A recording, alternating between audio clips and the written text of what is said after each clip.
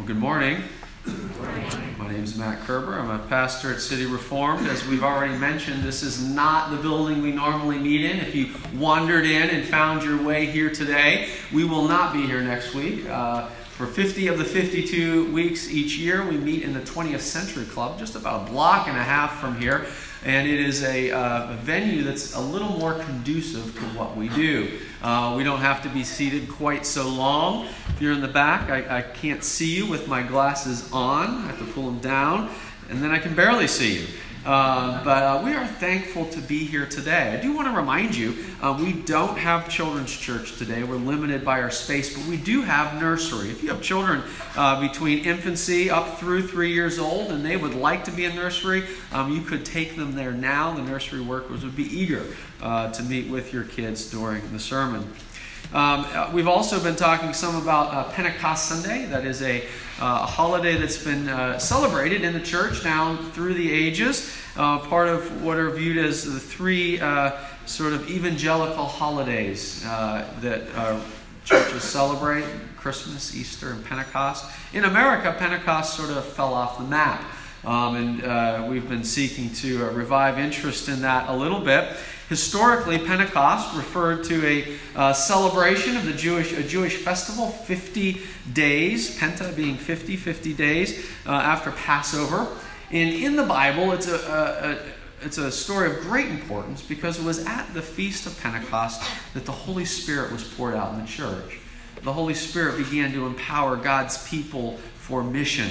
The church that was at that time very small, a small gathering of Jewish believers huddled together in Jerusalem, would begin to move outward with power and with conviction across every language and cultural barrier in the ancient world, so that Jesus would be proclaimed among all peoples. On Pentecost, God gave a special gift to the church on that day. It was the supernatural ability to speak in other languages. No one here is claiming that ability today, but you've already heard that by God's grace, in His providence, many of our people do speak other languages. And as we heard that in song and in prayer, we're reminded that God is doing something much bigger than in our own language, in our own country, in our own people group. The word, and so for us, Pentecost Sunday has been a day to remember missions and to celebrate the work of missionaries throughout the world. The word missions simply refers to ministry that happens across cultural and language barriers. We're all called to be doing ministry all the time as followers of Jesus. But sometimes, if we're going to be crossing over to engage with people who are different than us, it takes a special amount of work. If you don't know language, you have to learn a new language sometimes to do missions. You have to learn what people do in a different culture and how they interact if you're going to effectively share the ministry of Jesus. We recognize that in some ways, the very process of missions, or the word missionary, can seem like, to many people in our culture, even a bad word. They think of things like cultural imperialism. They think of ways that at times, and we admit this, missions has been done poorly. But the argument I'd like to make to you today is that ministry in and of itself is challenging. Life is challenging. And that a healthy and active engagement with missions in biblical terms is actually a great benefit and blessing for us. Far from being the problem, a church that engages in mission sees God's work in their midst. And we see a corrective to many of our own problems. We're going to do that today, not by looking at a classic missions passage. You might know that such things exist. But we're going to look at a passage about church dysfunction, coming from a letter to one of the most dysfunctional churches in the New Testament, Paul's letter to the Corinthian church. This is two sections, 1 Corinthians 1, 11 and 13, and then chapter 3, verses 1 to 11. For it has been reported to me, writes the Apostle Paul, by Chloe's people, that there is quarreling among you, my brothers. What I mean is that each one of you says, I follow Paul, or I follow Apollos, or I follow Cephas, or I follow Christ. Is Christ divided? Was Paul crucified for you, or were you baptized in the name of Paul? But I, brothers, could not address you as spiritual people, but as people of the flesh, as infants in Christ. I fed you with milk, not solid food, for you were not ready for it.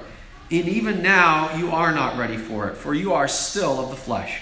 For while there is jealousy and strife among you, are you not of the flesh and behaving in only a human way? For when one says, I follow Paul, and another, I follow Apollos, are you not being merely human? What then is Apollos? What is Paul? Servants through whom you believed, as the Lord assigned to each. I planted, Apollos watered, but God gave the growth. So neither he who plants nor he who waters is anything, but only God who gives the growth. He who plants and he who waters are one, and each will receive his wages according to his labor.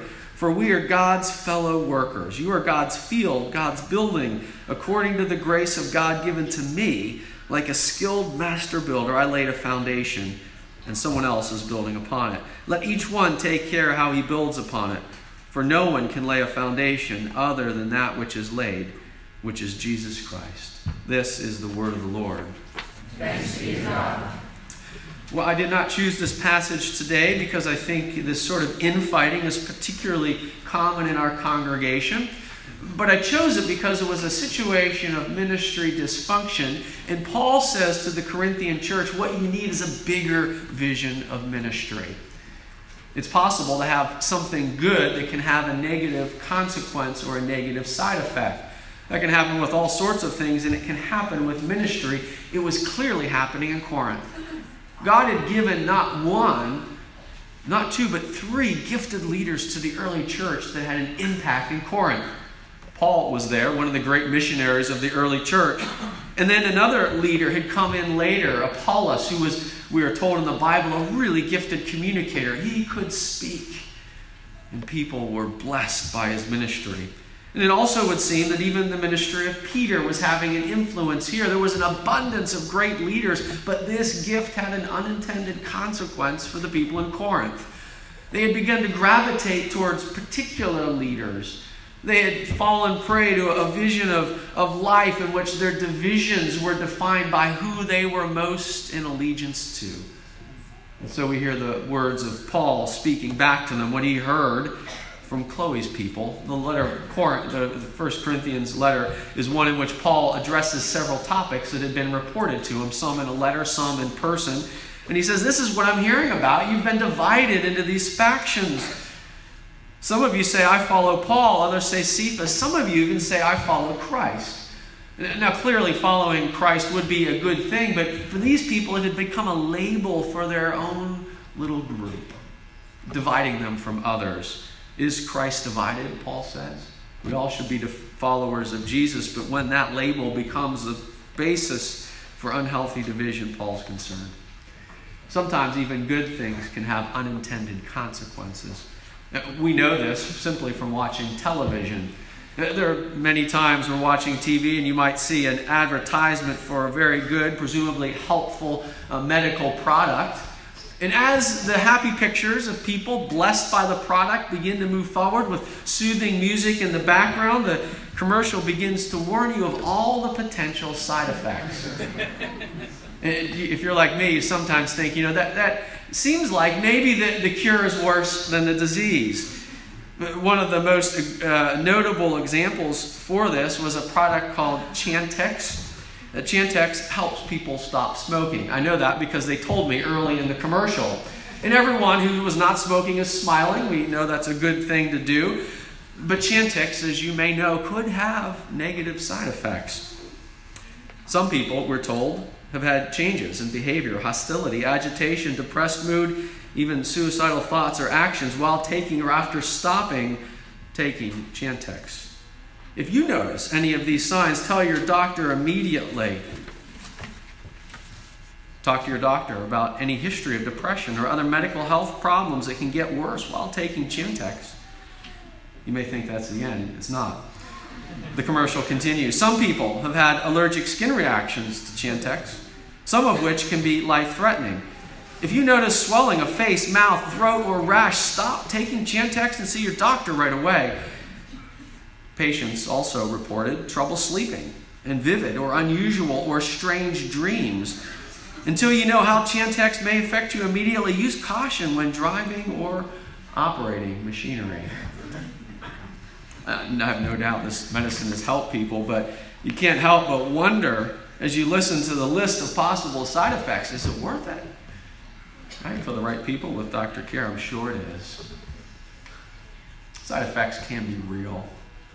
In Corinth, even real ministry and blessings of real ministers caused difficult side effects.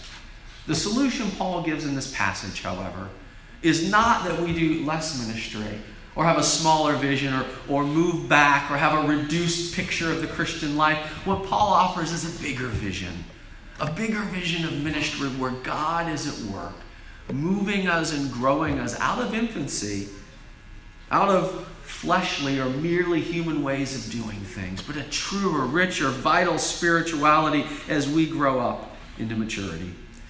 There are three side effects we see and consider as we look at the passage, and we'll think in all of them how a bigger vision, in particular on this Pentecost Sunday, how a missions-inspired vision of the Christian life helps us to deal appropriately with these potential side effects. The first is the most obvious in the passage, and that is factionalism. What was happening in Corinth? The people had aligned themselves with their own group. They had found their favorite teaching, and they were, even in one church, battling back and forth as their different groups. They were, in verse 11, quarreling with each other. They were a church divided. They were defined by jealousy and strife, as we see in chapter 3, verse 1. And Paul says this is not how they're meant to be. God's Spirit who had been working among them, not necessarily in all of the same ways it was on that first Pentecost, but God's Spirit was present with them. God's Spirit is present with us and in us. And the result of that is we should be growing up to maturity, to patience, to love. A true experience of the gospel of grace makes us patient with other people. We stand on truth and we stand for truth, but we don't allow smaller things to become divisions among us. And Paul says in chapter 3, verse 1, he said, I had hoped to be able to speak to you differently. I had hoped you were more mature, but you're still acting like infants. And I know it because you've just devolved into these little petty factions among you, using even the words of your teachers as a source of division. Paul sees this, maybe it's a product of Christian ministry gone wrong, but he sees it fundamentally as a product of the human heart. Are you not, he says in verse 4, being merely human? That's what you're doing. This is what humans do, isn't it? We find ways to divide. Oh, we wish it was different in the church. We wish we could grow past it. Sometimes we do, and as I said, I'm thankful for our congregation. But the factionalism that is present in this setting can be just as present in our lives as well. There are many sermons that have been preached down through the ages about how Christian ministries have become divided and factionalized. It's certainly true. But my experience today is that we experience factionalism not primarily in our church, but in other cultural settings. We live in a factionalized and divided culture. And the challenge for us as Christians is to not be merely human, but to find ways where our Christian fellowship can transcend those other categories. We're increasingly told all the ways our demographics should separate us. Our divisions into red state and blue state, into multiple generations, our urban and rural and class and income divisions, the differences of men and women, we are increasingly told must define us and separate us. But the gospel tells us we have more in common than we have divided between us. As our country increasingly divides along demographic and political lines, the Christian church is meant to be a witness of something different as we find a greater unity in Christ. And I believe that missions, a healthy, robust, biblical view of Christian ministry across our national and language and cultural barriers can be one of the best ways that we do it. It's in missions we get a picture of God doing something beyond our own immediate setting. Surely in history, missionaries themselves have fallen into factionalism, dividing and fighting among denominations, but that's not been my experience. As I've gone outward into the world, I see a great cooperation and a partnership. And what I've experienced is I've had the privilege on numerous occasions to do ministry and engage in ministry in other countries and other cultures, is that God takes my heart and He shakes it and He reminds me of a bigger story. He reminds me that my experience now, my own demographic and my own place and my own city is only a small piece of the bigger story that He's telling. The Bible is a story of God bringing a message of grace and salvation to every people and every tribe and every tongue and every language. It's bigger than America. It's bigger than Pittsburgh. It's bigger than our congregation. As we engage across barriers and boundaries, what we begin to see is a way that God is doing something that transcends our own divisions. Healthy and robust missions is not the problem, but it's, in God's grace, part of the answer. The second problem we see, the second side effect of ministry in the passage, is a little more subtle. It's not named directly, but it's implied, and certainly the Scriptures as a whole warn us of this problem. That problem is quite simply pride. Paul asks a haunting question in verse 5. What is Apollos, he says. What is Paul, he says of himself? He's speaking to people who formed these factions around these leaders, and they've formed their divisions, and their identity has been wrapped up in receiving a certain teaching, and they've lost sight of the bigger picture of what God is doing. And Paul says, at the end of the day, do you know who we really are? There's a prideful exaltation of leaders. Paul gives the corrective answers. Who are we? We are mere tools. Verse 5, we are servants through whom you believed as the Lord assigned to each. Corinth was a wealthy and prosperous city. Pride was in the air of all that they did. It was strategically located between two of the most important shipping routes in the ancient world. If there was a people that could have thought high of themselves, it would have been the Corinthians. And many scholars tell us that when they divided into these factions, pridefully lifting up their own leaders, they were doing what everyone else in Corinth was doing. Merely human. They were pridefully lifting up their leaders. But Paul gives us an answer. The answer to this problem is not less ministry. It's not less teaching. After all, the Apostle Paul is himself writing the letter and writing corrective teaching. It's not that we have a smaller vision of the Christian life, but a bigger vision. What's happening in ministry, Paul asks? Well, God is working, and He's using people to do it. Verse 6, I planted, Apollos watered, but God gave the growth. Paul had been used in the beginning of the church in Corinth. He says later he had a foundation that he laid, the foundation of the gospel of Jesus Christ. And Apollos came later after Paul had moved on to another ministry and another service. And Apollos was building. And this experience that was meant to be a blessing was beginning to be the cause of division. Paul says, do you not understand what we really are at the end of the day? We are mere tools of God. It is God who gives the growth. Verse 7, so neither he who plants nor he who waters is anything, but only God who gives the growth. Friends, we live in one of the most prosperous and powerful countries in the history of the world. I think I can change it and say, we live in the most powerful and prosperous country in the history of the world. As American Christians, there is a burden and a challenge that comes with that.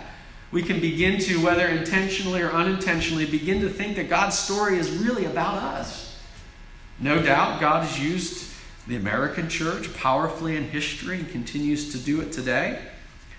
But when we think about what the church is, it is far bigger than our country and our history. A healthy perspective of global missions and God's work through the world is like the blow of an axe to the root of the tree of pride in our lives. It attacks it in a place and renders us into a position of humility. Who are we? We are God's field. We are God's building. God, yes, has used us, has used our church, has used leaders in our church, both here and abroad. But at the end of the day, it is God who gives the growth. We are mere tools. the danger that we face as we engage in ministry, and even sometimes the danger that comes as we start to do ministry across cultural barriers is begin to think it's about us. I've given each of you today a little booklet, a magazine from our denominational missions agency. The front cover of the magazine lists 3 things that people are doing as they move outwards in missions: medical missions, theological education, disaster response. All of these things are good and important. All of these things resonate deeply with what our congregation has been engaged with.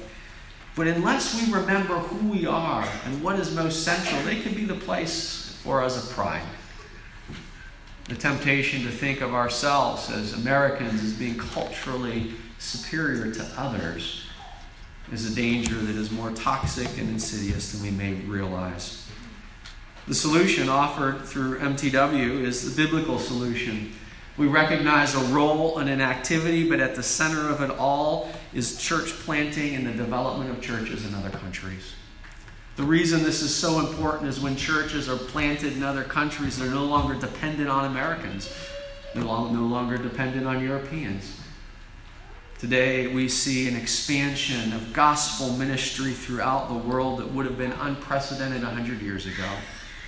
The church that had been for so long associated with Western culture is growing most rapidly and actively in eastern and southern parts of the world. The most advanced, technologically advanced countries in the world are often experiencing a diminishing effect of Christianity in their midst. And yet God is pleased to grow His church among parts of the world that have often experienced difficulty and hardship and even poverty in other terms. Friends, pride for us can be a difficult byproduct of ministry. Unhealthy, biblical perspective of world missions reminds us at the end of the day we are merely tools to be used, and God is pleased to grow His church where He will. It may very well be that God's purposes for America is that we continue to move to the background of world Christianity as our brothers and sisters in Africa and Asia and South America begin to hold forward a torch of faithful gospel witness. And this, friends, brings appropriate humility. We're really not the center of all things. There's a third example, however, in this passage, and it's the opposite. Again, it's not explicitly mentioned here, but very easily we could fall into this trap as we think of ministry. We could find ourselves saying, if God's working without us and He's working in other places, then maybe we don't really need to do anything. We know the gospel is a message of grace.